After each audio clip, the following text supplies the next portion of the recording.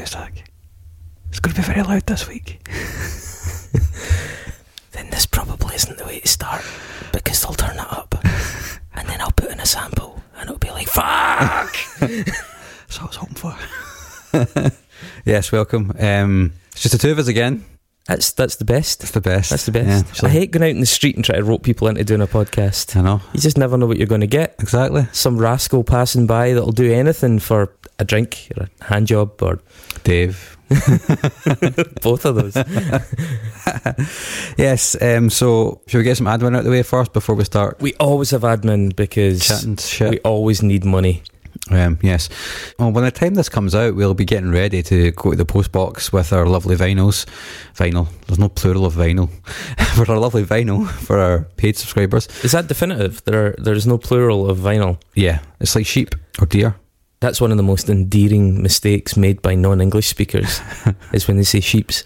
Yeah. It's fucking lovely, man. That's why I hug them to death. I can't remember the name for it, but I was discussing it with my brother recently. We were just like, well, why couldn't they just said sheeps or vinyls? Or there's probably some reason as to why. Because we're setting the scene for that endearing mistake. Yeah. Mm-hmm. But a vinyl has become a thing in kind of common parlance, hasn't it? So yeah, I brought my old vinyls. That's common usage, isn't it? It is, yes. Yeah, does make it right. Yeah. But yes, we have a bunch of lovely records that we're going to give away again this month, including for the digital subscribers, which is everybody basically who's on the tier. Some really cool hip hop that we're getting from me. Finally, yeah, from Australia. We cracked it. Mm-hmm. Australian hip hop. Yeah, featuring a friend of the pod as well. He's not the rapper. But yeah, so that's basically all goes to say that we still have a record club running, and we thank everybody who's already a subscriber to that record club. We would like some more. Donations can start at $4 or £4 or £4 of whatever your local currency is per month. Donations can start at just four. Just four of whatever. 4 pints. New Israeli shekels. 4 yen. 4. Oh, 4 sheeps. 4.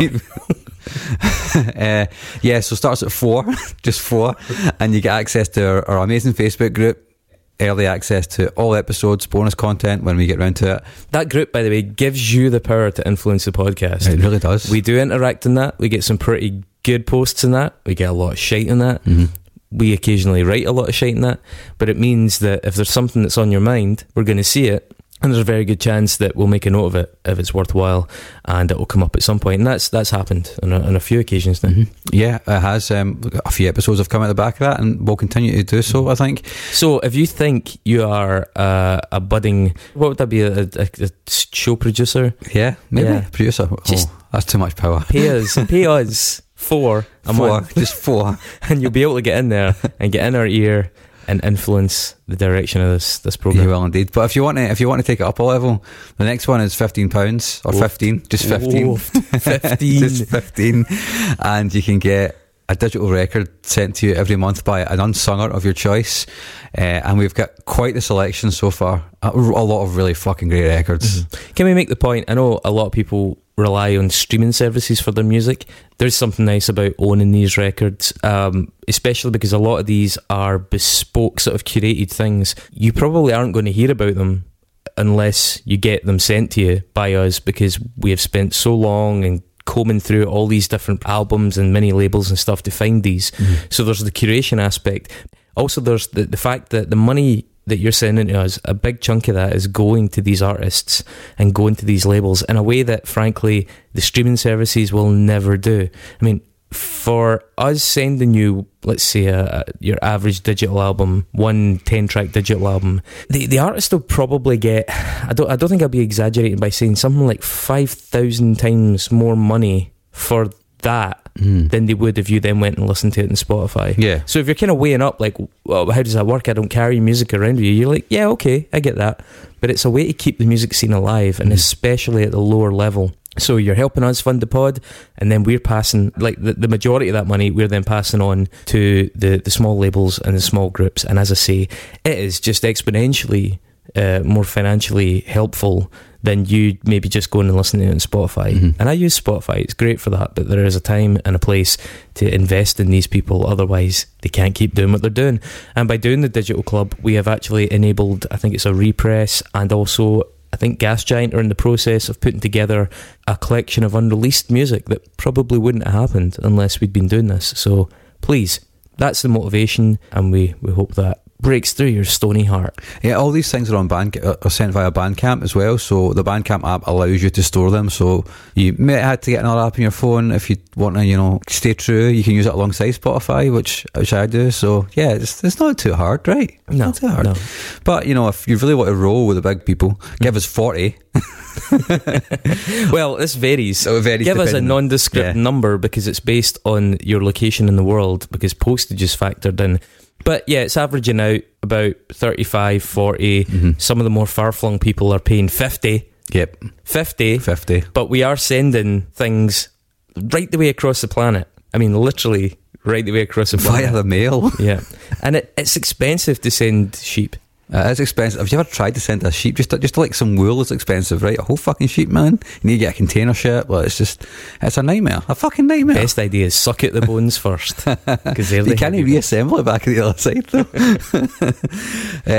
And with this particular option, we'll send you actual vinyl, which are different from the bands that we're sending digital ones to. So you actually get two records. You won't get the same thing twice. Yeah, you get two records, which is great. And if you actually think, you know what, I like the idea, and I've got a bit of cash to spare, then you can just do an annual subscription, and it'll actually be a discount over the course of 12 months. You'll get 2 months off if you go annual as well. So yeah, that's the hard sell. If you're in early onset dementia and easily influenced, then you can send us a year's worth of money and change your will. So that's a lot of admin. That's out the road. There's something we need to discuss Screamo. Before we wade into this episode. Okay. It's not quite as screamo-y. Paul McCartney. Thoughts?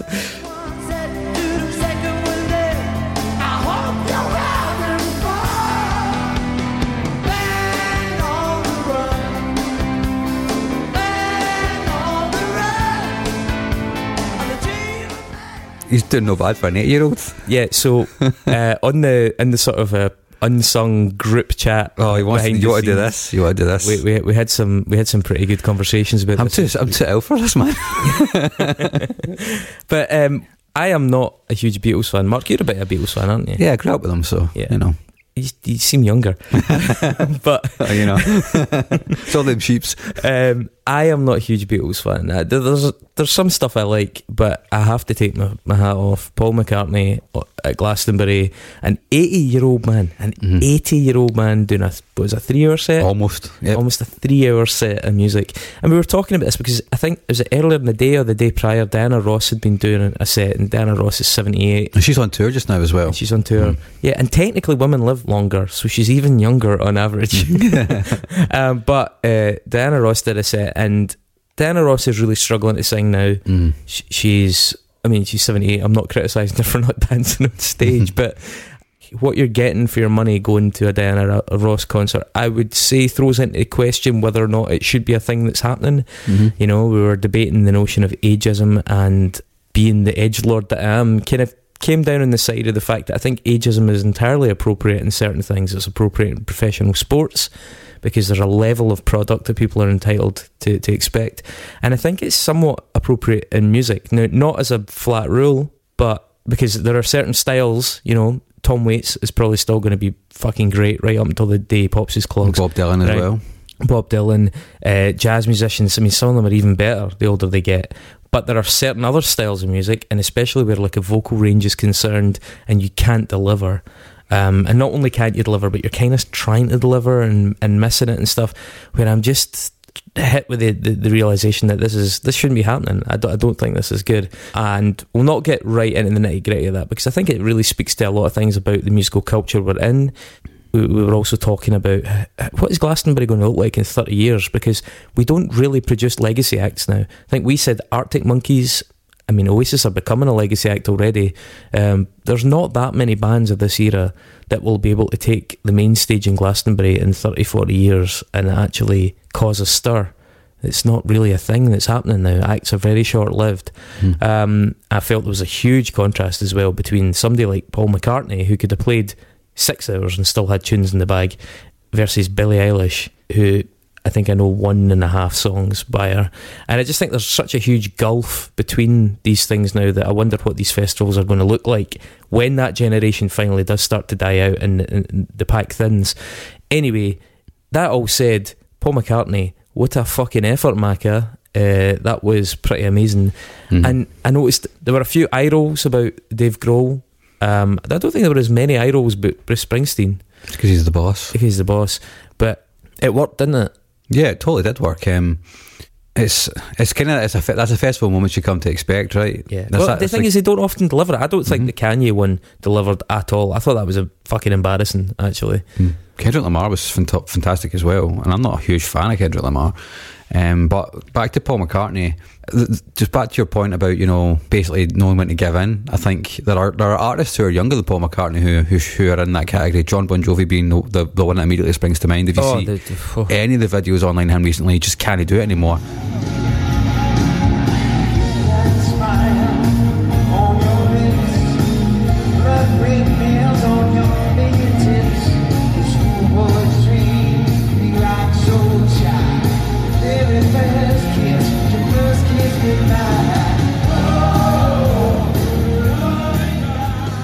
And that's probably because vocally it's not possible. It's a physical degradation. I mean, your vocal cords are something that deteriorate, you know, and if the style of singing is dependent on them being pristine, I mean, it is different for Tom Waits because of the style of singing that he does. It's different for Nick Cave to some extent. You know, if you're Diana Ross, or especially John Bon Jovi, I'd imagine Tom York will probably have a tough time as he gets older.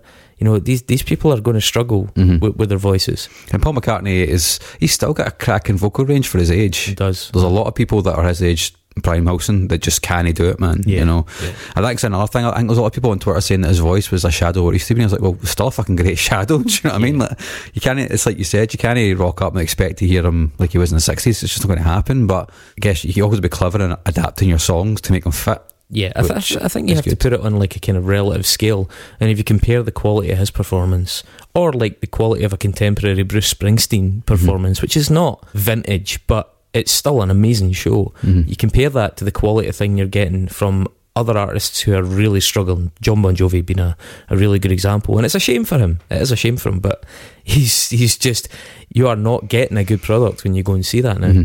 I just don't know that there should be a sort of indefinite run to your career in certain ways. I mean, I think it's, if you're a footballer and you can't sprint, then are you really a footballer? You know, and I don't know about that. You can change the direction of your career as you get older, because like I find it really difficult for somebody like John Bon Jovi to keep thinking that he can do that album after album, knowing the fact that his voice is getting worse. You would change your songwriting style, like Paul McCartney has done throughout his career. Elton John's a good example as well. Aye. I was going to say, like, try to think of some other examples of people who've certainly lowered their range, and in some cases like darkened the style of singing that they do, become bluesier or whatever. Steven Seagal. Oh, what a man.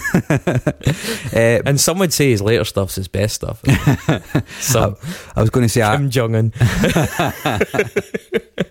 Mr. Putin, please.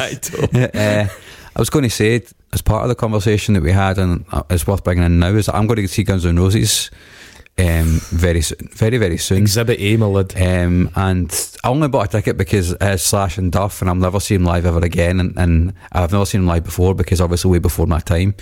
Axl Rose's Guns N' Roses have been touring basically forever. Like, they haven't never stopped, really, right? So as a band, they're always going to be good, right? His voice is never always going to be good because it was hard to keep up back in the early 90s when they were doing Use Your Illusion tour. His voice was starting to lose some of his shine back then. He's since had surgeries and stuff, and you know what, he can still hit those notes and stuff, but it doesn't sound like the same singer. But that's not where you go for the whole band and the whole show, right? And he's obviously a big feature. I think I was pretty burned by going to see Flock of Seagulls. Yeah. What I basically saw was the singer, who now looks like the third Mitchell brother, kind of grunting his way through this 80s pop with a bunch of like really young hired guns. And I will say, was that song Ran? I Ran? Yeah, I Ran. They did do that justice. I don't know if they'd maybe taken it down a couple of notes, but the rest of it was pretty brutal. And I think I was just like, oh my god, what the fuck am I doing? this is so silly. I was trying to will myself to enjoy it, but see, once I got sucked out of that mental space, and I was like, no, be objective, this is fucking shit. if this, you know, it's maybe not a fair metric, but when I watch a band, it doesn't matter how famous they are, I do also in the back of my mind think, imagine this was the first time you'd seen this band, imagine this is a new band, how are they doing? And I think a lot of famous bands fail to make that measure, because we invest, you know, if we like a band, we make the band good in our heads, even if the band was very, very average. And that's why so many people obviously leave shows with different perceptions of the shows, how much they're invested in it. But when I got sucked out of that moment with Flock of Seagulls, I was like, this is fucking embarrassing. You would see this in a pub. Which another thing we mentioned in this chat is that nostalgia is a huge factor. Like, kind of hints at what you were, kind of ties into what you were saying there. So Paul McCartney talking about famous institutions, the United Nations, another famous institution. Yeah. Which also, you know, the first album did have the Abbey Road cover with the Beatles on fire. Oh, that's right. There's a nexus. Yeah. So Mark has chosen United Nations.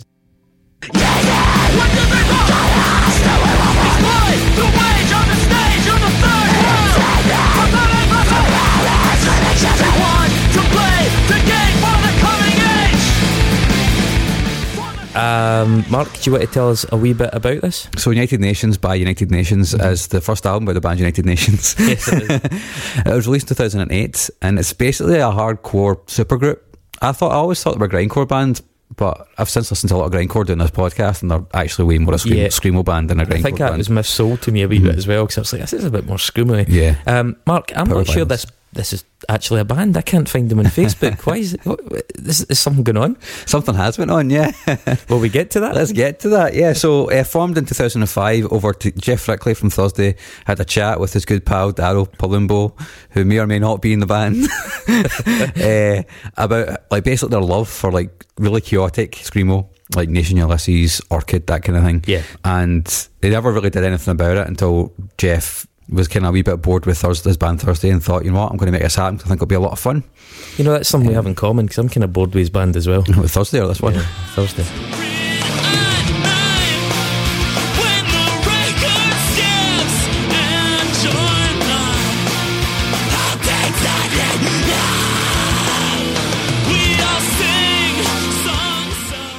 I'm not a huge Thursday fan personally, so I feel as though to me they're a band we probably should do on this podcast, because they're a huge band for that scene of music. Surprisingly big, yeah. But they never grabbed me, never really, apart from the odd song. I tried so hard to get in them. I've got loads of friends that love them, and I never thought Geoff Rickly's screaming voice was that great either on Thursday. But when I heard this, it was right up my fucking street, man. You know, I had a few different members of the band. I have written them down if we want to talk about who they may or may not be. Yeah, there's some disagreement, because this band, their publicity shots are like wearing Reagan masks, right? For the first album it was, yeah. Aye, and so it's pretty vague, and they like to throw out a lot of red herrings. You know, it's kind of edgy, it's kind of fun.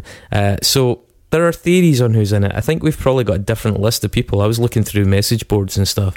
Where did you get yours? I just cobbled them together from various different places online. Right, okay. Before we do that, let's start off by saying Geoff Rickly is the only official member of the band, because when the band formed, he was the only member that wasn't under contract with another record label.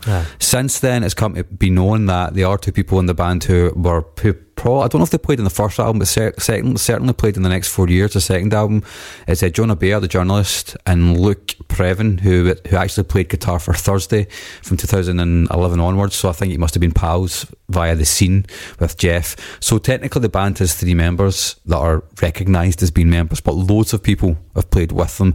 Some people have even played shows when Geoff hasn't even been there and just done vocals for them, you know what I mean? So been a whole bunch of people that's played with them, which I think that actually is pretty cool, right? This whole revolving door thing, it's our music, none of the music's copyrighted, you know. We're like MF Doom. Yeah, pretty much. Send somebody else it. Totally. Yeah, the copywriting thing really intrigues me. Let's talk about that in a minute, but give me some names. So Daryl Palumbo from Glassjaw.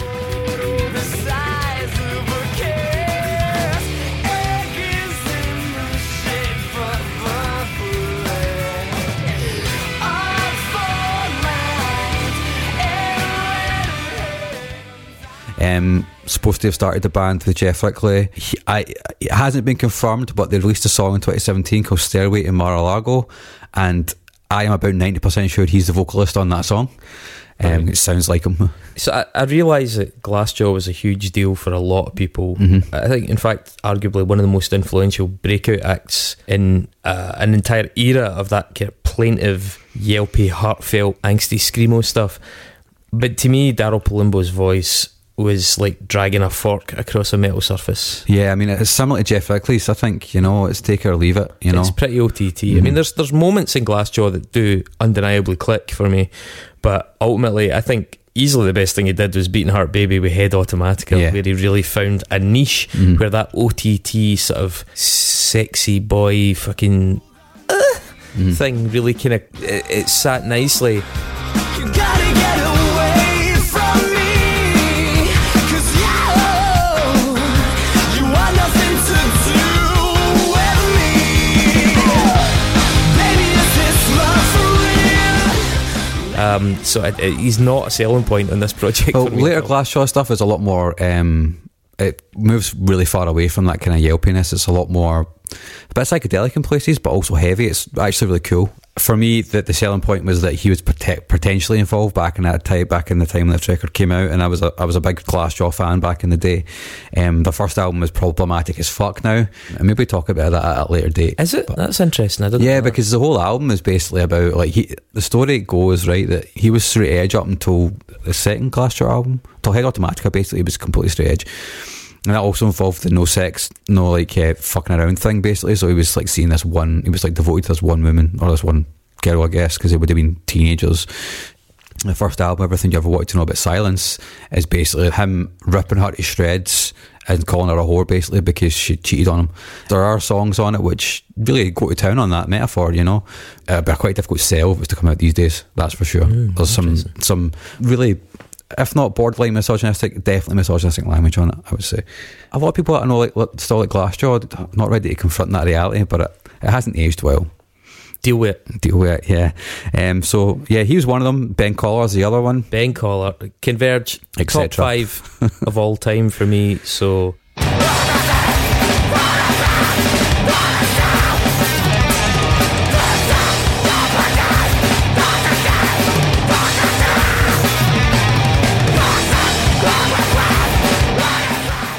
he's definitely on this record, right? The first one. And most projects he's involved in are really worthwhile. It sounds like him in the first record. There's no doubt about it, man. Like I said, Jonah Bayer, journalist, Lukas Previn, Ryan Bland, he did some live vocals for them. That's a good name, eh? Yeah, he's apparently he's a New York hardcore scene legend. He's in a band called Ache, but I don't really know much about him, but apparently he's well known in that scene. R. Bland, yeah. Maybe that's not his real name. I've been surprised if it wasn't his real name, to be honest. I had a guy, Eric Cooper, the bassist that Made It Out of Babies, yeah. Okay. Cool band. That's a band that Steve mentioned.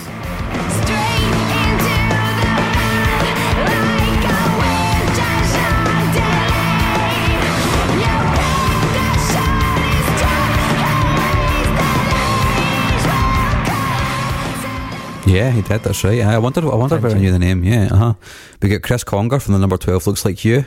Yes, never heard them. They are very much of this kind of band, like the screamo. How would the Number 12 look like someone? I don't know. Side on? Maybe. Hang on, I'm looking at it right now. If you were kneeling down and your bum was in the air and you had a beak. Number 12 looks like a bird. Jim Carroll from, not that Jim Carroll, not from Jim Carroll Band. Jim Carroll from The Hope Conspiracy, and he was also in a band called Pure Love with Frank Carter, which is the first thing he did after Gallows, which is power pop, basically. Really interesting turn for Frank Carter, actually. I'm so sick of singing about hate. It's never gonna make a change. It breaks me down bit by bit. Keep me steadily feeling sick. He played guitar on the first record as well. And then more recently, Zach Sewell and David Hulk from Pianos Become the Teeth.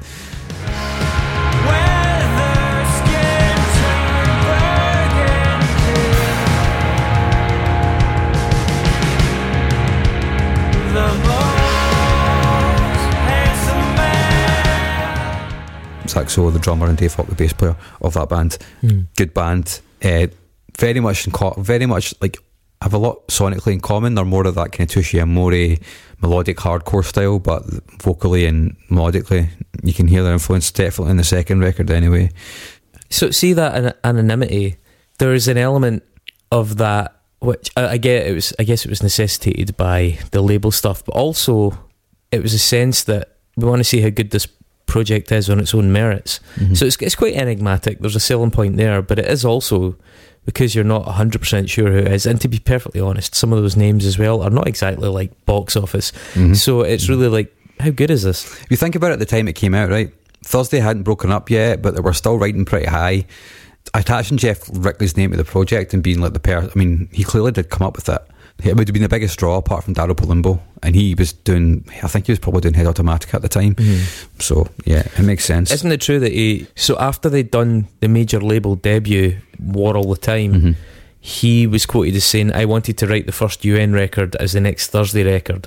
I had all this super grindy blasty stuff, and I was just like, let's completely disconnect from melody and try and get off a major label. Yeah, that's the hardcore guy coming out, right?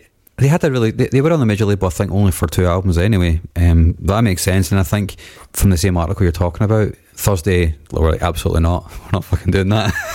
There was like some serious, no, we can't do that, which is fair. He also said in that interview that he still liked the idea of being able to go out and play house shows and sleep on floors and all that, and take risks with the music. And I suppose when you get to a major label, you start to think less about taking risks. And War All the Time is probably one of the most, if not the most, accessible Thursday albums. I mean, they had festivals to play. You know, the band were like, come on, Geoff, we've just got here. Can we not fuck it up straight away? Although there is something about that sentiment that I really like. I find that quite relatable, but I am also compelled to question Geoff Rickly's judgment. Why? Because Geoff Rickly went and became the singer of a band called No Devotion, which is Lost Prophets minus the kiddie fiddler. I am just perplexed by that, right? And hey, the other people in Lost Prophets might be perfectly nice guys. They might have genuinely known nothing about Ian Watkins' problematic behaviour, as hard as that is to believe. It may well be the case that they never saw anything that was problematic, and that could be very, very true. But Lost Prophets were fucking shite, right? So, I mean, I know they were successful, but they were fucking shite successful. Are you not tempted to question the judgment of a guy who listens to Lost Prophets and thinks, the only real issue with this is that the singer's a kiddie fiddler, and this other a group of 4 musicians? 5, yeah. 5. This is something the world still really needs. I mean, well, they are quite a different. No Devotion are a completely different band, like sonically from Lost Prophets.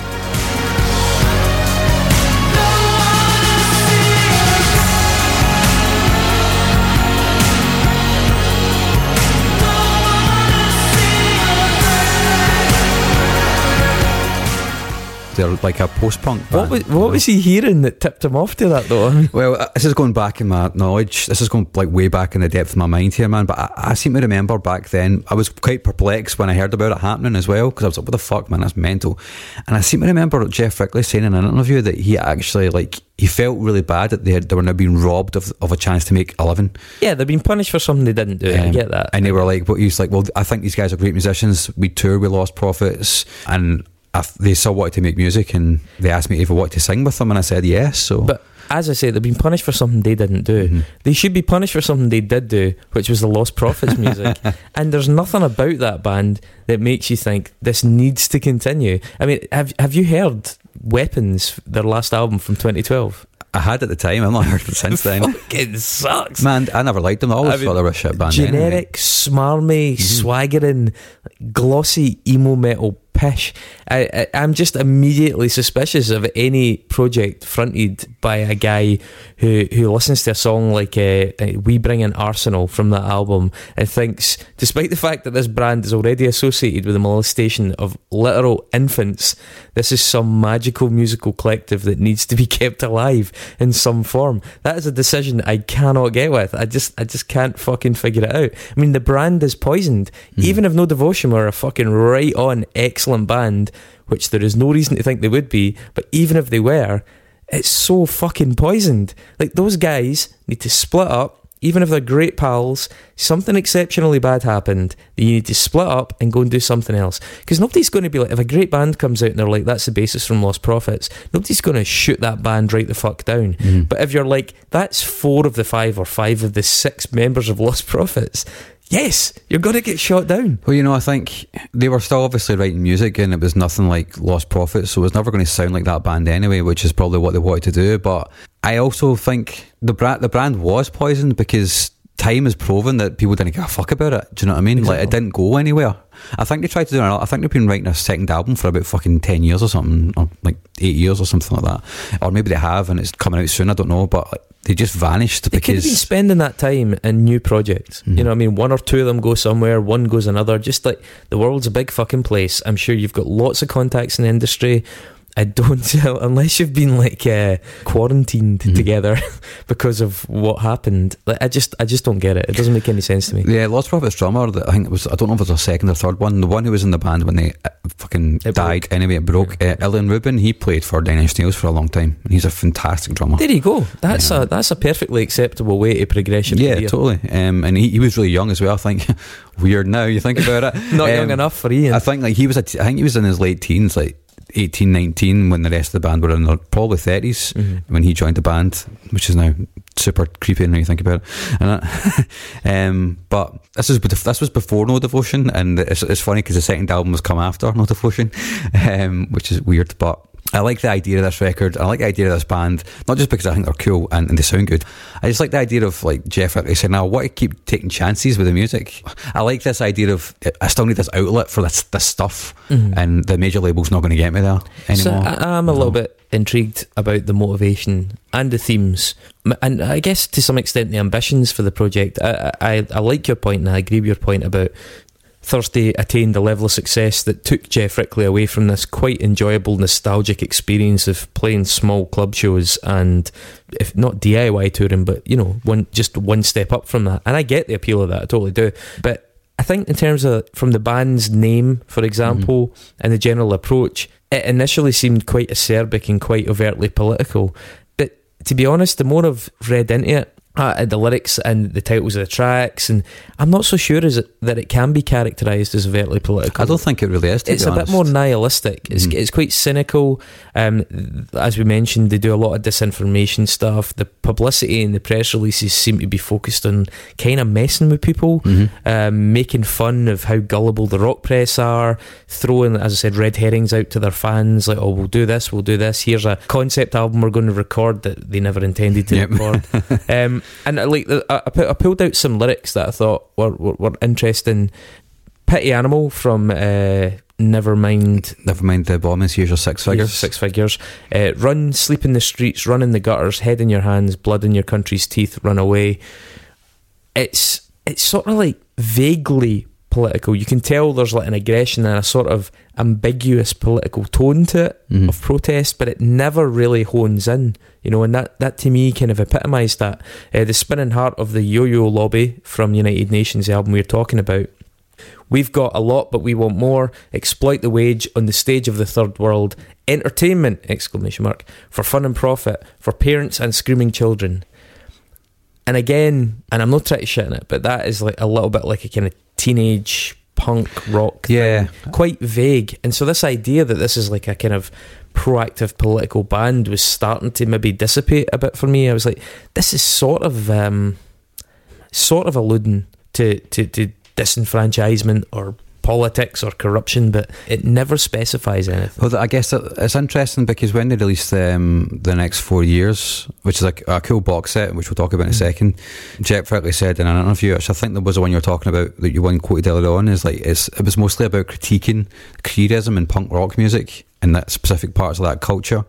He talks about like all different layers of hypocrisy that exist in it. For example, a Minor Threat t-shirt being $28 at Urban Outfitters, or to that being a thing where somebody would set up a whole set of ideals to combat the fact that it's $28 for a Minor Threat t-shirt, the fact that Minor Threat accidentally started straight edge, and there's so many layers that are wrong with it. It's just anti everything. It became a perpetual adversarialism. Yeah, and I think that's Ouroboros. Yeah, because it also, if you think about the music, well, lyrics, maybe even the music, I guess, as through that lens, it makes sense as to why you'd fuck with people for this information by saying, oh yeah, we got a fucking Kirsten Shaw to write lyrics for us, or we worked with the guys for Homestar Runner, which is like David Showalter and Michael Ian Black and stuff like that, which clearly didn't happen, you know. I think I generally became aware of an overarching political disaffection. There were some decent turns of phrase dotted about, but as I say, the songs never committed to any specific subject. There was no actual insight or focus point that I could discern, just a sort of freewheeling misanthropy and post-Generation X cynicism. There were lyrics about the left and the right being exactly the same, talk about false flags, talk about capitalism, talk about babies and the feds and loads of buzzwords. And I think those sort of slogans make for nice sound bites and sing-alongs. They certainly make for good sing-alongs at a punk show, but I didn't find the albums presented any real vision or agenda. Felt, as I say, a bit like the work of a teenager. Not awful by any means, but glib, you know what I mean? Very easy, very cheap kind of sloganeering, superficially satisfying, certainly, but sloganeering. Well, his contention is all the songs are set up as jokes and the punchlines are all incredibly sad. I guess that's the way that I look at it, because The Shape of Punk That Never Came is one of the names of this. He actually directly quotes a refused lyric in it, saying it's fucking shit, this didn't happen, right? Right, but you know, it's interesting that you mention them though, because Refused are a band that work best at a certain age, right? And then you get to a point where you're like, oh, wait a minute, because I think they were prone to a kind of generic posturing as well, which hasn't aged all that nicely. I think this project and its demeanour reminds me a bit of Dead Kennedys, and I wouldn't be surprised if it grew from some discussions of that as well, you know, backstage conversations at a festival and stuff between guitarists and singers and stuff. But the lyrics aren't as clever or as focused as the Dead Kennedys. They don't hone in on things the way Jello Biafra did. You know, they never risk being specific. Yeah, I don't know. Is the record trying to be sincere and hard hitting? I don't know.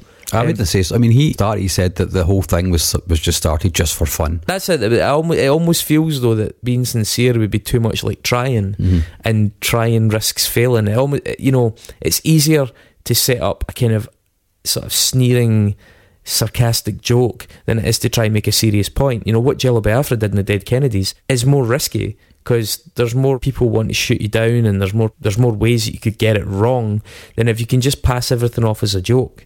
It's a bit of a get out. Do you know what I mean?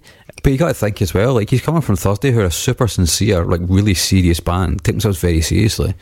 You know, so that is the complete antithesis of that, and musically, and I guess in terms of... I guess I was just expecting something really different here, because I mean, I know we spoke in advance about how it was quite grindcore-y, and in the end it didn't really come across as that. And then I think also I just left, whether intentional or not, I'd left our conversations with the impression it was quite a political band. I think the name suggests that, and it isn't really. It's a disaffected kind of teenage project to some, even though he's in his 30s. It doesn't have either of those things. So I was really, as we were listening to it this week, kind of coming to terms with, this is not what I expected. Thought I was getting an extremely overtly political grindcore album. And it's not it, yeah. It's not that. Yeah. I thought I would have called it grindcore in my youth, but it's haven't done proper grindcore on this podcast and then listened to it for this show. I was like, well, it's actually a lot more power violence or screamo. I personally never felt it was very political. I'm sorry if I gave you that impression. Like, I never thought like the name's political. I don't know, I maybe just arrived at that, you know, in the snippets that I looked at and the titles and stuff like that. I think, speaking personally, being honest, I would have probably preferred an all-out kind of earnest political confrontation, especially given that, as you said, they've got these other projects, all of them, that give them an outlet for their more kind of prosaic leanings. I don't know, that would probably have tickled me a bit more. I'm not sure the world needs more sort of cynical / nihilistic, you know, sneering, ironic rock. But that is not to say it's not really good. We'll come to that. But I mean, I will say on this record, the original cover was banned, but I love it.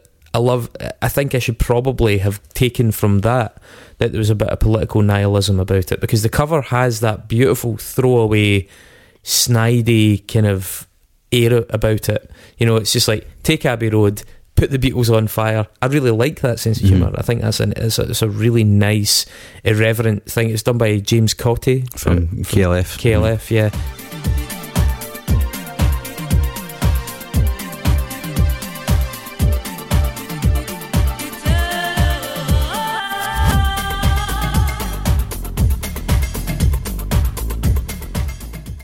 I think that's a great cover. I really enjoyed that about it.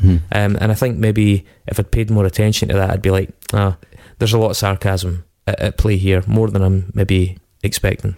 Apparently, Jim Cotty said that you can use the artwork, but you need to say you stole it from me, not that you got it from me. Oh my god, the KLF are something else, man. And he basically said after that, the problems that happened after this are your fault now, and they're not mine. which totally makes sense. But yeah, I think they played Barack Obama's inauguration and stuff like that. They have done some political shows, and the proceeds from the latest single, Stairway to Mar-a-lago, they went to, any profit they made went to the ACLU. So there's obviously political intent somewhere in the mix. I guess I just never really paid attention to it much, or thought it was that overt when it was there. I just liked that it was nihilism, you know. I just like that. Isn't it a bit of a shame that there's nobody picking up the baton from Dead Kennedys now? I'm so disengaged with political punk music because it feels a bit passé to me now that I couldn't say if there was or wasn't. I'm pretty sure there are. Well, there's no conspicuous leading lights, yeah, you know, right above the parapet the way they were. If I thought about it, I'm sure there's going to be people that come and correct me right after this goes out. I read some of the reception online. There's a blog called Sophie's Floorboard. It had quite a nice write-up on them.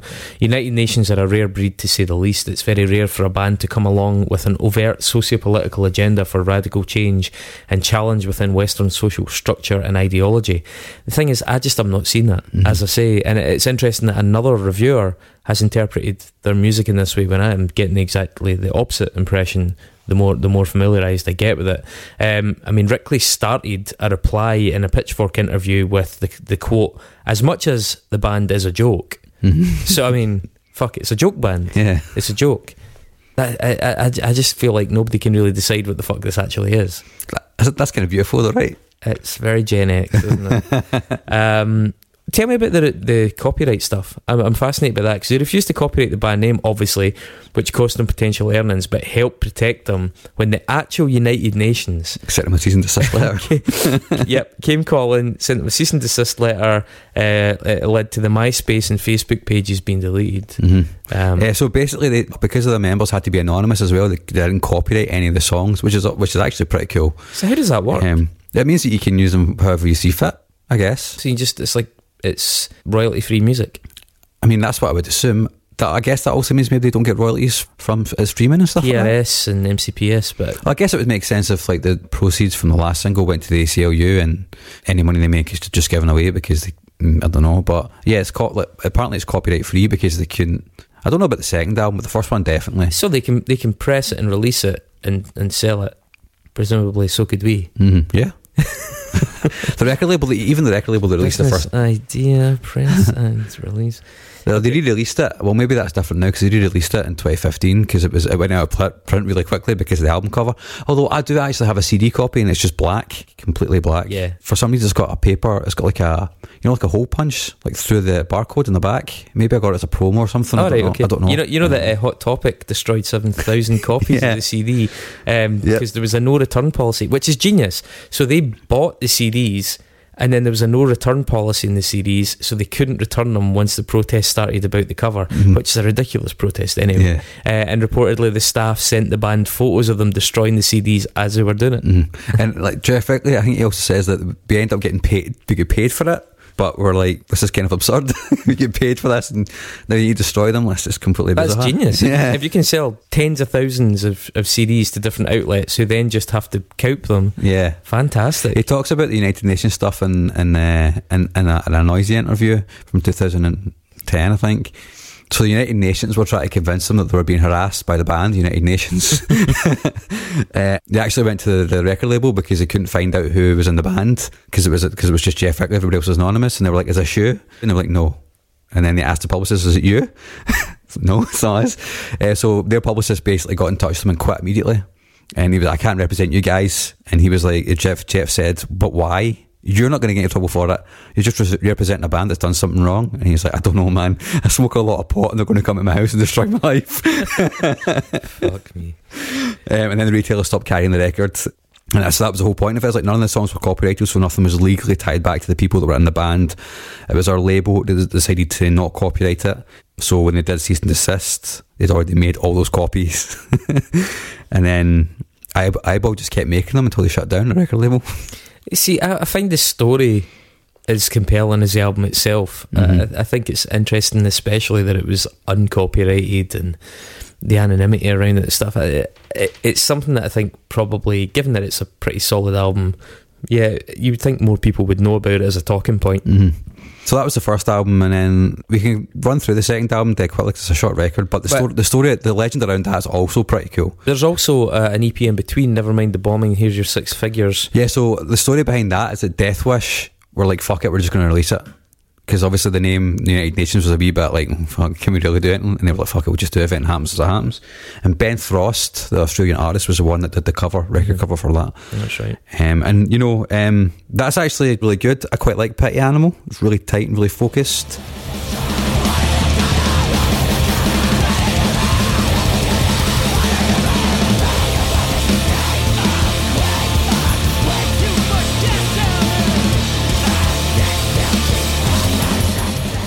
I like the guitars on Risen Angels. Nevermind the Bomb. Risen Animal. You Brighton Risen Angels. Yeah, Is it? Yeah.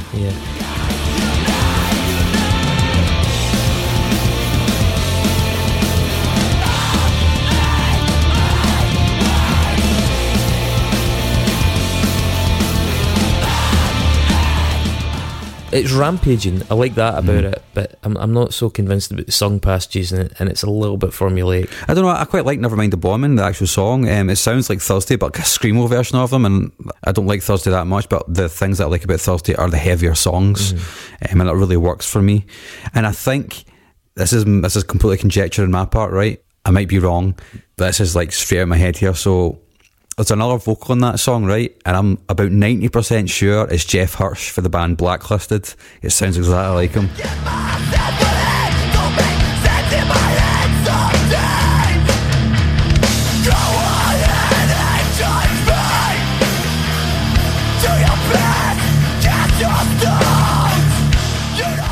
I've not seen anything about that online, but I would bet my house on the fact that that's Jeff Hirsch for Blacklisted. That's doing that vocal. Him? Yeah. He'll have to refute it. We'll tag him and everything. Or somebody that sounds a hell of a lot like him from another one of those bands, because he played with Blacklisted, like Thursday, and like they're off part of that same scene, you know. So I'm pretty sure that's him. Just a wee bit of trivia there, straight from my brain. Sleuthing. Yeah. So the next 4 years. Yeah, so this is a fictional discography of the band. It's a fictional discography of a band, the band, going from like their earliest starting point through their kind of more commercial phase and then their proggy phase. Yeah. So it came as a box set originally. He said it's kind of weird actually, because they had to release it on CD and streaming, and actually fucked with a couple of the ideas they had for the record. So it comes with a cassette, which is the songs is it Fuck the Future and Stole the Past and United Nations versus United Nations are 3 songs in that cassette, and that's supposed to be their demo, which is pretty cool.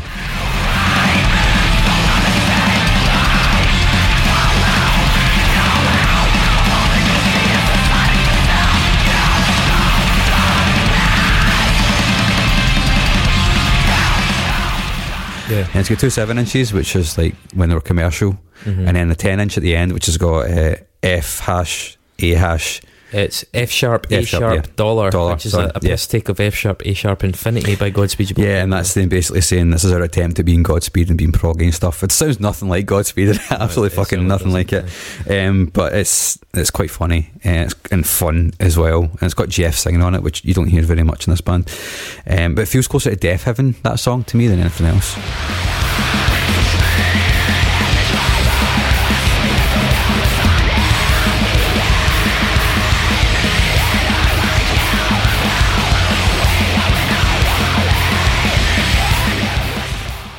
It's one of the most interesting, largely due there's a drum beat in it with an excellent hi-hat stab that offsets the snare, and the mix has kind of really been set up to showcase that beat.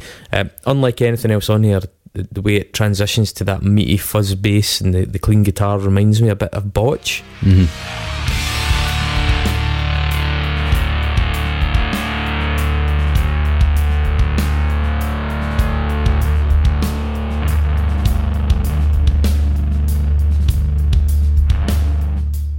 That, you know, the approach that Botch took at the end of We Are the Romans. Yeah. Although I'd say it's a wee bit less well considered and musically accomplished than Botch, but at the end you can see the big final resurgence of the song coming a mile away. But it's kind of rewarding. It's a satisfying record that's well executed. I'm not convinced it's world beating in any sense, but it's visceral, it's gripping at times. I think Serious Business is a fucking cracking Power Violence song. Really, really good. I think. Yeah, I'd seen Power Violence used in a few references to this record.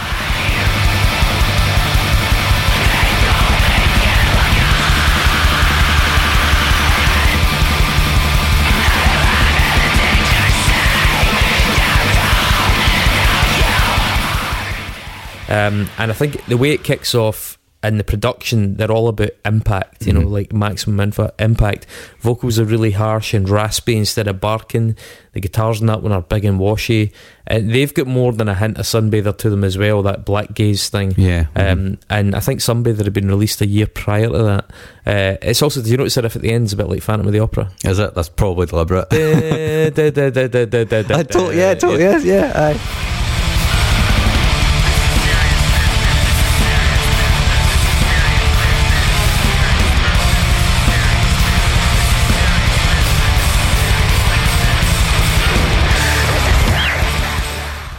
That does work.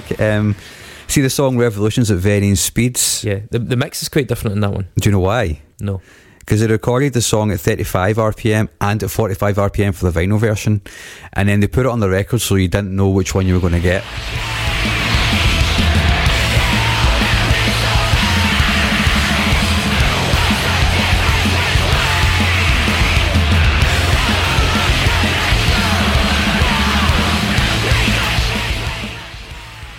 So there were different versions and different records, basically. Oh, right, okay. So the way it turned out is they ended up having to record like a super long version of the song to make it work. Let me get the quote because it's fucking really fascinating, man. This is a direct quote. I'm just going to say it. We should probably reiterate the title is Revolutions at Varying Speeds, yeah. So the theme makes sense now. So that the whole idea is a fake, like you said, a fake progression from basement punk band to pretentious 8-minute long experimental we're too cool for this shit we used to do style band. Revolutions at Varying Speed is meant to be played at 33 RPM and 45 RPM because it was recorded at two different speeds. So at one speed it sounds like a Doom song, and then he put it at 45 and it sounds like Orchid. And then they remixed the digital version because they wouldn't be able to have the both speeds on the digital version. So basically did a 25-minute 800 times slowed down version and called it Revolutions in real time. And it sounds like Sun or something.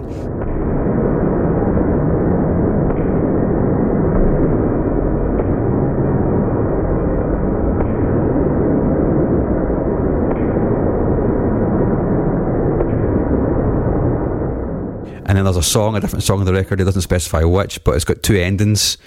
So the thing about vinyl, he says, is it's like a road, and the road splits, and you can go either way, and that's just how the album ends on the vinyl version, which is fucking really cool. It's pretty interesting, yeah. I think Between Two Mirrors and that stuck out as well because of the blast beat in it and the interesting slowdown. Yeah, the main riff sounds like the Bronx to me. It's more kind of rock and roll-y. Yeah, it is.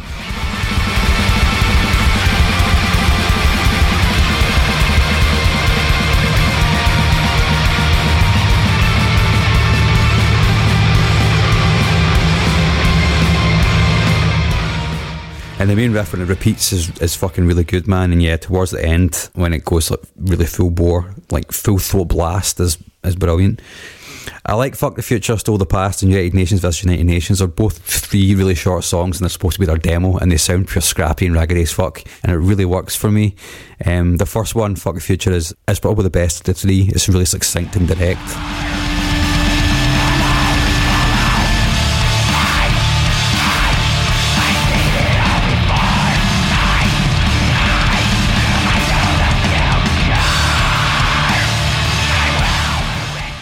I think it's really cool to capture that energy, even though you guys have been in bands and are professionals, quote unquote professionals, and have been, but still able to capture this energy of like, just fucking know to How do you think you do that? Do you think you go in to record the demo without having practiced a lot? Do you think you say, right, we're only doing one take, something like that? It needs to not be perfect. Yeah, so, yeah.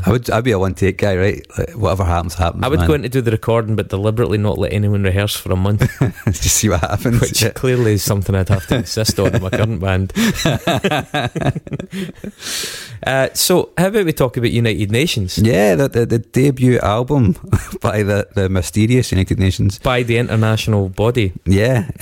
So it's a very short record. It does exactly what it says in the term when it comes to screamo. It starts off with the spinning heart of the yo-yo.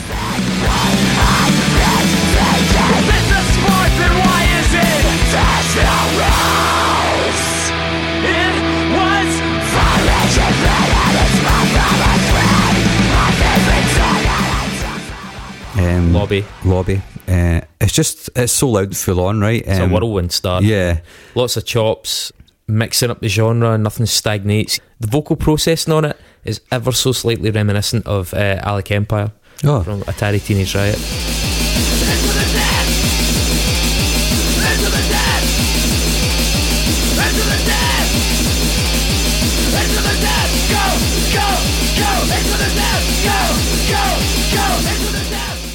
It's good. It's quite different, a little boxy but kind of effective, and I think the mixes are overall a bit woolier than the next 4 years, but I have to admit I think I kind of prefer them.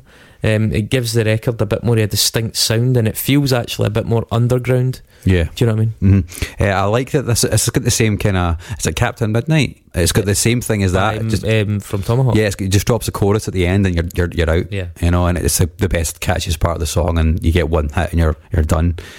Not to think that they're actually really taking the piss at the Beatles. The second song is Resolution Number 9.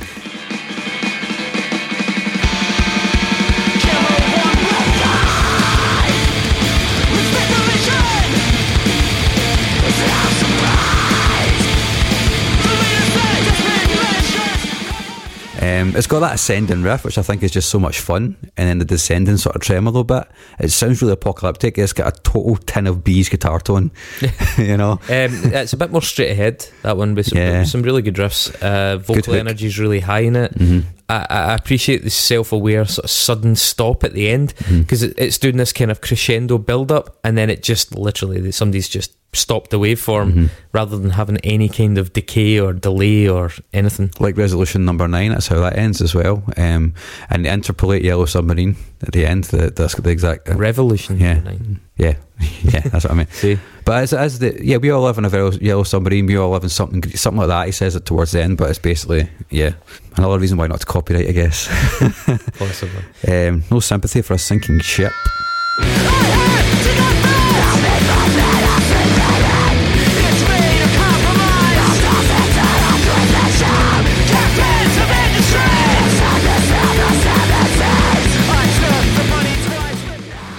You know, it has that call and response quality that a lot of those kind of twin singer screamo bands had in the early 2000s. Do you remember when that was like Blood Brothers and stuff like that? I mean, they were one that did particularly well, but there were loads of them. Bands starting up with two singers with a sort of slightly different range, a different approach. So that's probably Daryl Palumbo doing the other vocal. Yeah, I thought that. We don't know for sure, of course, but it's some of the higher guitar parts soaked in delay are a bit more ambitious in this one, in a slightly proggier way.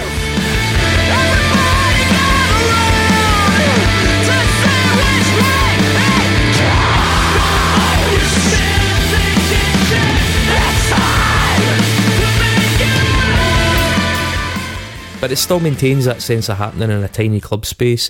I think because of that twin vocal, because of that era of screamo, it really reminded me again of the 13th Note in Glasgow, kind of low ceiling basement gig with wet walls and footprints in the roof. And I think it suits it, actually. It's one of the edgiest in their catalogue. It's probably much more of a straight up hardcore punk song, but with some blast beats chucked in towards the end. And to me, when it goes melodic, it sounds a lot like Thursday, but I guess that makes sense, right? The Shape of Punk That Never Came. I really love this song, man. See the single palm muting riff that begins the song? It continues throughout.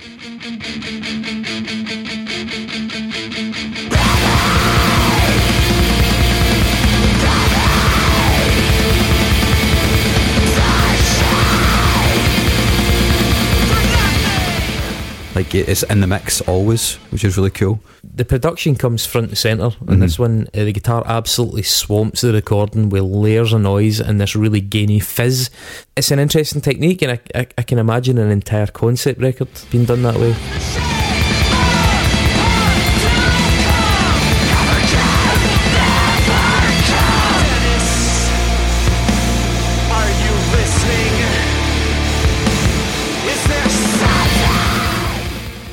has an element of black metal lo-fi extremism to it. I've got that as well. I mean that musically, not politically. Behind that wall of hiss, there's this deceptively chunky, well-produced song, which is a kind of bonus. You know, you're trying to peer through that saturation, you know, picking it out. It's like maybe watching a sort of Hollywood movie whilst the sun is reflecting off your TV screen. You're trying to kind of look through the noise and pick out the thing that's happening behind it. I also just think the minute 35 drop is a good nod to Converge. Totally, yeah. It's really ominous sort of melody, which is very Converge-y. It becomes a bit of a breather towards the end as well, because it does slow down, which is probably quite a clever thing to do, because this record is furious. And My Cold War is slower and a bit less punishing.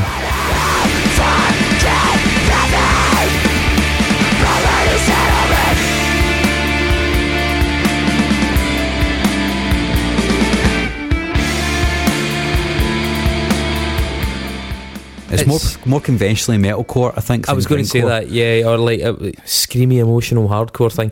It's a sound that was really common in the early 2000s. Yeah. Saw a lot of this kind of stuff. I think it's decent. It didn't grab my imagination. Jeff's vocals sounds really unhinged, which to me harkens back to Early Thursday, which is maybe where he's taken that from.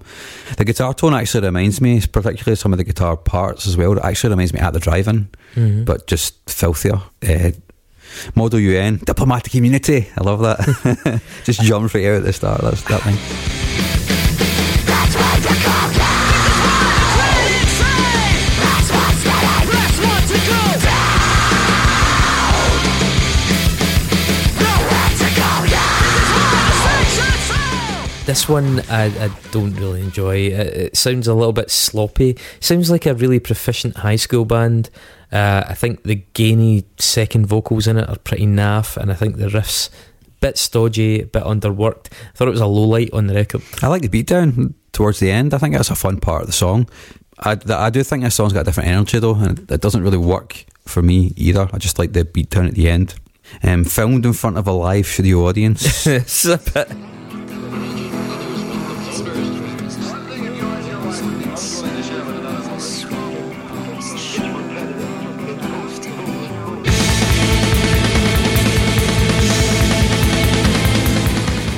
This is a bit different. It's got that strummy acoustic start. It's a bit emotional and blackgazy.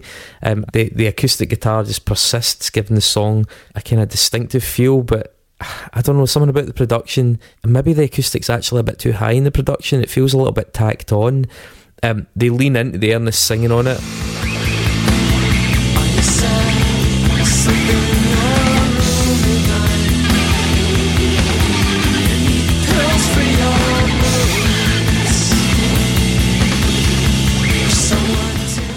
Yeah, probably, Jeff goes Jeff. Yeah, probably due to the acoustic providing that sort of melodic pretext, but you know, the vocal lines in it, they feel slightly improvised rather than as though he's properly workshopped them. You know, they're easy notes, they're easy melodies. It seems like the vocal line wasn't given a lot of thought. I'm speculating wildly, but it doesn't feel to me like they thought, oh, that could go in a more interesting direction. It's just very sort of by numbers. That's quite interesting you say that, because Geoff Rickly's a vocalist with a really good sense of doing that kind of thing in Thursday, you know. I think for me it's mostly, a song's mostly about atmosphere, you know, those sound bites from the TV and the hiss. It's not a heavy song, but the drums are heavy, and it reminds me of Struggle Takes a Square when they do melodic moments.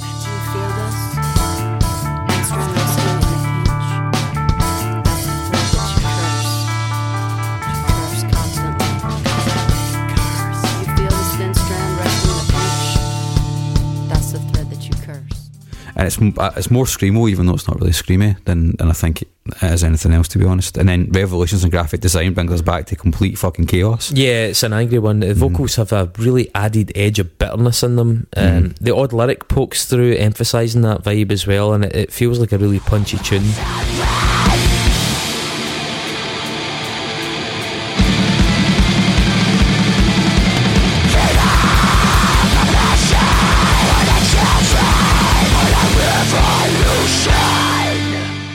I think the riff at 1 minute arrives in a really big way. Yeah, it's beastly, that riff. However, I will say, listening to it on headphones, it's a strange production decision because it goes from really wide panned guitar to this mega loud, much brighter guitar right down the middle.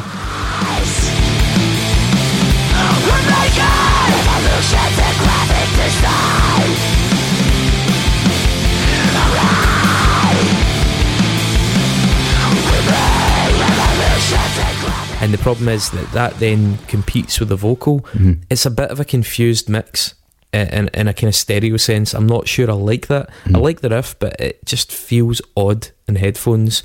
I will say as well, we're on track 8, and it was at this point that I realised there has not been a single point in this album where the bass has grabbed me at all. There haven't been any standout lines, there haven't been any big hooks, and the tone feels quite pedestrian. I feel like the bass isn't doing a lot of heavy lifting on this record. There's a lot happening in the vocals, the drumming's great, some of the guitar lines are great, the bass is a bit bland. Mm-hmm. Is this by any chance our bland? I've never even thought about the bass, so that actually...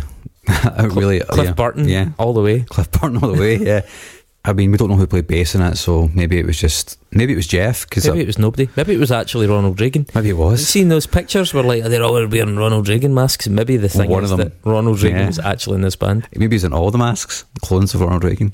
That's just silly. I keep living the same day. I love how unsettling this song is. I really like this one. Mm-hmm. Same day, I keep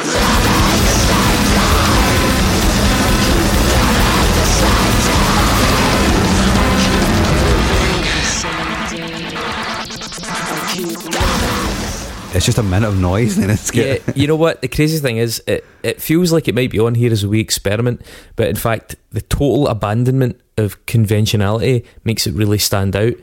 The screamy vocal surges were really effective, and it kind of makes me wish they had done more daft, inventive stuff, because it's only a minute long, and I wanted to hear more of it. I was sorry to hear it end so soon. There's a second vocal buried away down in the bottom right channel somewhere, and it sounds like Daryl Palumbo to me. It's really hard to tell that it's there, but if you listen to it in good headphones, you can hear it right at the very bottom, and it's pretty cool.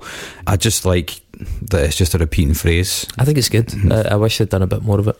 Subliminal Testing has got the nastiest intro on the record.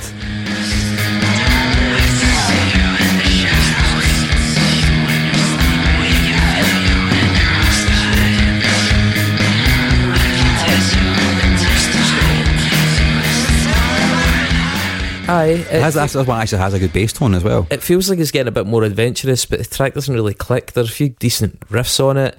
It's a strange mix again that kind of relegates the drums, and the drum beat in it is quite ploddy. I didn't think it was a highlight, and I'm not that sure that the tapping and the step up are all that successful towards the end of the song either.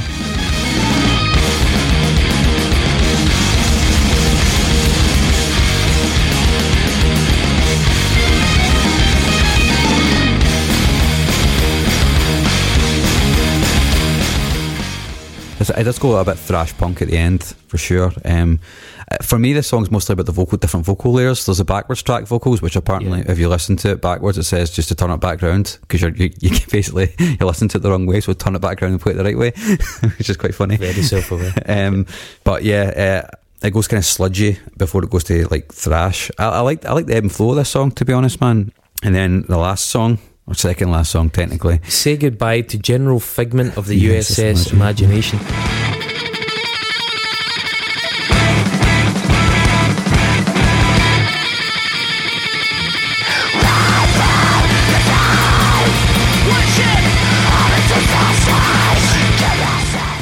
I mean, the title sounds like a botch title. Yeah. The drums pop more in this song, and it really doesn't mess around from the start. I like the dissonant drops, and the reintroduction of those brighter guitar riffs at 40 seconds is excellent. Mm-hmm. There's the weird riffs in there that give the tune a lot of personality, a bit of bite, and the vocals, I think, fit really nicely around what's going on, which is a good touch. It doesn't sound like it's everybody competing. It sounds like it's quite considered.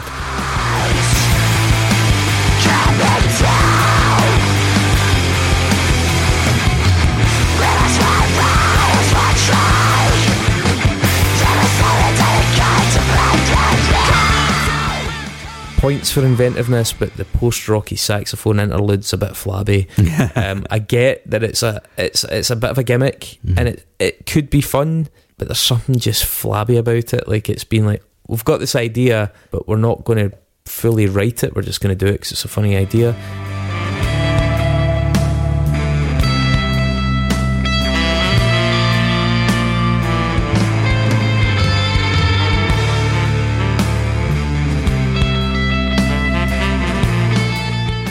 That said, you know, the sound of the brass is really nice. It's a palate cleanser. When you've been listening to a full Raging album, to hear brass is quite refreshing.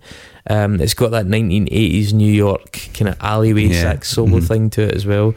I think this project is obviously the place for these guys to fuck about with ideas like that. I'm curious who in the band suggested it and how wasted they were. And as endings go, I can kind of broadly get down with it. For me, the main riff at the start sounds like Mastodon. It's just huge, man. And when it goes into the jazzy section with the actual, and I've written here, actual fucking saxophone, there's loads of really... AFS, yeah. There's loads of really, like the guitar sounds that are bounced around the saxophone, and the mix are really nice. Just the tones, I think, are really good. And there's little snippets of like sort of fragmented guitars that kind of pop up and down, which are quite nice. The drums just kind of drag the song along a little bit. I can tell you who actually played the saxophone. It was actually some jazz, like some proper jazz guy. Billy Horn. It was Billy Horn. The brass was played by a guy called Horn? Yeah. Wow. Yeah, and also the final thing is a hidden track, which is like 12 minutes and 59 seconds long. 13 minutes silence. And it ends with the sound of a cash register. I was going to say, it is exactly that until the cash, the till chime at the end. And it's actually, on the CD version, when you ripped it, the track was actually listed as ka-ching. I mean, yeah, I think it's a really interesting album. I think it should probably be more talked about as a curio. I think mainly because there's a band that put a record out and didn't copyright it, and people don't know who wrote it and who played in it, and that's really interesting. It's like, oh, listen to this record, who's it by? Well, I don't really know. And it's not copyrighted, so if you want to go and release it, go and release it, you know, put it in your movie for free. That's really fascinating, and I think that should be more of a widespread talking point. How good is the record? I don't think it's amazing. I think there were a lot of really good screamo and experimental albums around at that time. I think Converge's game was much, much higher, and that's probably unfair to compare it to that, but it certainly has lots of good moments on it. I'm a wee bit on the fence about it. I quite like the project. I think I would have preferred if the project had been a bit more political, as I said, rather than that kind of like cop-out, sardonic, you know, nihilistic Gen X thing. So yeah, I dig it. There's a space for it. Some really good playing. There's some great moments. I would abdicate decision on it. We're not three of us here today, but I'm going to do that anyway. I'm not shitting on it at all. There's a couple of tracks that I'll probably listen to again. Do I think it's an unsung classic? Ask me again at Christmas. I think, I do think it's unsung. I think the band are, perhaps by design, deliberately under the radar, and I think that through all the stuff that, if you're aware of them, through all the stuff that happened to them, there's more of a legend as opposed to like a focus on the music. And I think the first album's really good. This came out when all that screamo shit was dying, was gone. You know? It did. So this is a bit of a throwback, which is another reason why I like it. Obviously, I think it goes in. So, well, technically, it goes in because there's nobody here to refute that. Oh, I mean, people can drop us a comment and say if they think. Let's see what they think. If you disagree with Mark, unsubscribe. Yeah. That's how you run a business. Ka-ching. Oh, we are so synced up, baby. Yeah, man. 4 years and we're finally on the same page. So, you know what goes along with this? An Nexus. It feels like it's been a long time since we've done one of these. We don't do them as often anymore. Yeah.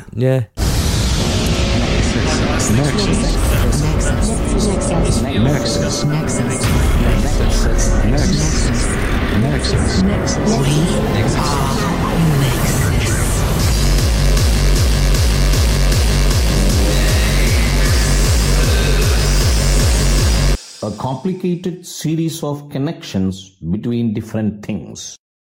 So the Nexus this week was chosen by the fabulous Mr. Kenny Bonella. Mr. Kenny Bonella. Regular contributor and outspoken man on the AAA Unsung Past Oft, group. yes. One of the highlights, I would say. So he's picked Trade union leader and former miner Mick McGahey. Mick McGahey. If you're from Cambuslang, which you're probably not because you don't have electricity, there's a monument to him at the end of your high street. Our band used to rehearse in Cambuslang. Okay. In an abandoned warehouse on the floor above the Cambuslang Orange Band, who you can catch in Glasgow This coming weekend. this coming weekend, stomping about the streets, shouting at papes.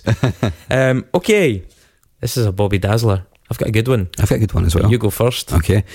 So one of the members that is known to be in the Nations now is Jonah Baer. His sister is Vanessa Baer, who I believe roasted them before a gig one time. That's a hell of a support act. Yeah, because she's bring somebody up on stage to slag you off. Yeah. I should do that. Fuck, it'd be a festival. She's a comedian, former Saturday Night Live alumni. She was on the show for 8 seasons between 2010 and 2017, and together Jonah and her, they both do a podcast called How Did We Get Weird. Is it better than our podcast? I haven't listened to it. So her time on Saturday Night Live crossed over with that of Bill Hader, who is now currently directing, writing, starring, and was the creator of a brilliant show called Barry, which if you haven't seen it, I thoroughly recommend. It is genuinely one of the best things I've seen this year so far, and it's went from being a half-hour sitcom about a guy who is a hitman who decided to take acting classes and try to change his career to being something about one of the most horrible men in the world. It's fucking brilliant. Bill Hader is fantastic in it. Vanessa Baer actually starred in one of the episodes in the latest season as well as a guest, which is pretty cool. Bill Hader's been in a bunch of films. He was in Superbad as one of the cops alongside Seth Rogen, and he also starred in a film called Year One, which was also starring Jack Black and Nico Cera. I haven't seen it. It's a Harold Ramis film, but that also stars Juno Temple. Do you know who you don't know who Juno Temple is, do you? I don't think so. No. She's an English actress, but she's kind of most recently gained acclaim for her role in Ted Lasso, which is also a really good comedy. She's brilliant in it. She plays like the wife or sort of the girlfriend of a footballer who ends up realising that she's just amazing at marketing, and yes, a fucking lovely story, man. You should watch it. She's great in it. She's the daughter of a director called Julian Temple, who's a documentary filmmaker who began his career by directing the music video for God Save the Queen by the Sex Pistols. Interesting. Yeah. And to be honest, probably could have got here much sooner by saying United Nations ripped off the Sex Pistols artwork, but Yeah, they did. that would have been less What interesting. fun would that have been? His sister is Nina Temple, a British politician, and she was the last General Secretary of the Communist Party of Great Britain, where she stood from January 1990 until its dissolution in November 1991. Trade unionist and former miner Michael McGahey was a fairly prominent member of the Communist Party of Great Britain. Indeed, he was a lifelong member, and after the party dissolved, he joined the Communist Party of Scotland, which he stayed a part of until his death, and that party itself dissolved in 2019. So, there we go. Alright, that's my turn then. United Nations album United Nations from 2008 has cover art by Jimmy Cotty, former member of the KLF. KLF are most famous for allegedly probably burning £1 million on the Isle of Jura. The Isle of Jura, by the way, I think was chosen because it's where George Orwell wrote 1984. Okay. Or the bulk of 1984. However, KLF had a lot of other pranks and satirical initiatives. I would say go and look them up, but I'll probably use them for future next eye because they're... Don't look them up then. It's a real well. One that deserves a mention is when they trolled the Turner Prize, presumably for being horribly elitist and pretentious, and almost certainly as some sort of commentary on the state of contemporary art. So this prank took the form of the KLF setting up the K Foundation, which in 1993 ran in parallel to the Turner Prize, but offered double the prize money, so £40,000, for the worst artist of the year. They actually had a series of TV adverts announcing the impending vote, so it wasn't cheap. It just so happens that the winner of the Turner Prize that year also won the K Foundation Worst Artist Prize. That artist was Rachel Whiteread, the first woman to win the Turner Prize, I might add. She was famous for doing these plaster casts of everyday objects and spaces, from baths to bathrooms, like full living spaces as well as these large objects. In 1994, she made a concrete cast of an entire Victorian-era townhouse, removing the sort of superstructure, the walls and floors, etc., leaving this concrete representation of the interior. It obviously greatly divided opinion. The council in that part of East London did their best to demolish it as soon as the temporary licence had expired. Despite protestations from the artist and the art world, the council described it as hideous and at odds with the spirit and aesthetic of London's East End. I would like to point out, actually, at this point, I think it's pretty fucking cool. I think her art is actually really interesting. I get how some people would look at it and go, well, that's a big fucking ugly shape, but there's something fascinating about it. But I also think the KLF's, or the K Foundation's initiative was pretty cool as well. Both were artistic statements of merit, in my opinion, and although they ended up pitting two sets of artists against each other, I think that's fair game. You know, that was necessary to the statement and acceptable. Now, Rachel Whiteread initially refused the K Foundation prize, of course, which took the form of money that had been mailed out to journalists as an invitation, only to then be returned when they attended and nailed to a picture frame. But when the band, when she refused to accept it, the band credibly threatened to burn it, given that they had previous for burning money. So she then agreed to accept it. None too pleased, she immediately released a statement declaring that she was giving the cash to charity. So, as I say, whereas Rachel Whiteread was the first female winner of the Turner Prize, the first female nominee was Milena Kalinowska in 1985. It was the second year of the award. As a curator and educator, she is also one of only two non-artists ever nominated. Kalinowska was born in Czechoslovakia in 1948, following the Czech Spring of 1968 and the subsequent violent Soviet invasion and repression the following year. She purposefully joined a tourist trip to London in 1970 and then claimed political asylum whilst in London. She was, now I don't know how this quite worked out, I couldn't really find this part out, but she was subsequently sentenced to 3 years in jail for, quote, dissident activities in Czechoslovakia. The dissident activities basically entailed writing against the Soviet regime. She was also temporarily stripped of her citizenship until the time of the Velvet Revolution in 1989, which was shortly, I think it was about 9-10 days after the fall of the Berlin Wall. Now, talking of violent Soviet oppression, obviously we had the repression of Czechoslovakia. The Soviet invasion of Hungary in 1956 was similarly used to repress the burgeoning independence and reform movement that had sprung up earlier that year in that country. Now, that particular brutal military operation was strongly supported by one famous trade unionist, also the son of one of the founders of the Communist Party of Great Britain, a Mr. Mick McGahey. Mick McGahey was all about the Soviet repression of Hungary. His dedication to communist doctrine, nicely demonstrating the sort of inexcusable horror that kind of bootlicking authoritarian ideology enables. I should add, the repression in Hungary cost at least 2,500 lives, and tens of thousands of people had to go into exile. Revered by some as a working class hero, McGahey was a staunch and proselytising commie. As I say, he's already honoured with a monument in Cambuslang, which is a fittingly grim surrounding for a man that supported the communist regime. But the Scottish Government has also repeatedly mulled over the notion of further honouring him in some grander manner for the work he did during the miners' strike. I'm sure there's plenty of nuance to the man. I don't know why Kenny's nominated him. I don't know if Kenny's a pure fist in the air, like this guy was right on, or, as I know, Kenny doesn't have much love for proselytising communist bootlickers. I don't want to cause any offence, but as an authoritarian apologist and enabler, hopefully many a pigeon shits on the statue of Mick McGahey should it ever appear. Interesting. Nailing your colours to the mast there, Chris. I mean, there's no more room in the mast for my colours. I've nailed them up there so many times. But yeah, there you go. So we're doing next week?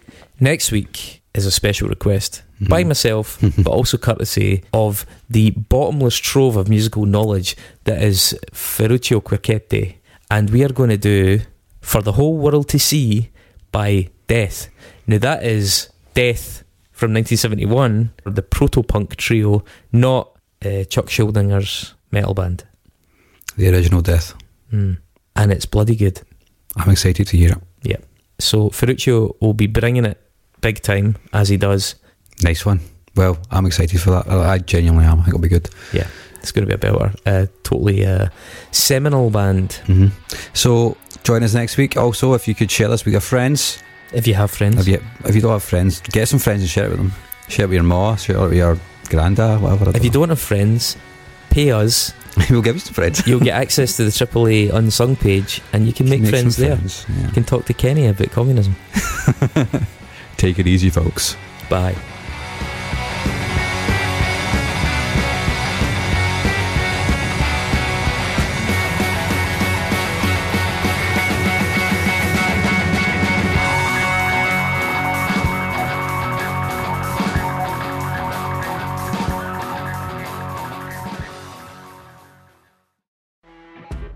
You know when you're listening to a true crime story that has an unbelievable plot twist that makes you stop in your tracks? That's what our podcast, People Are the Worst, brings you with each episode. I'm Rachel.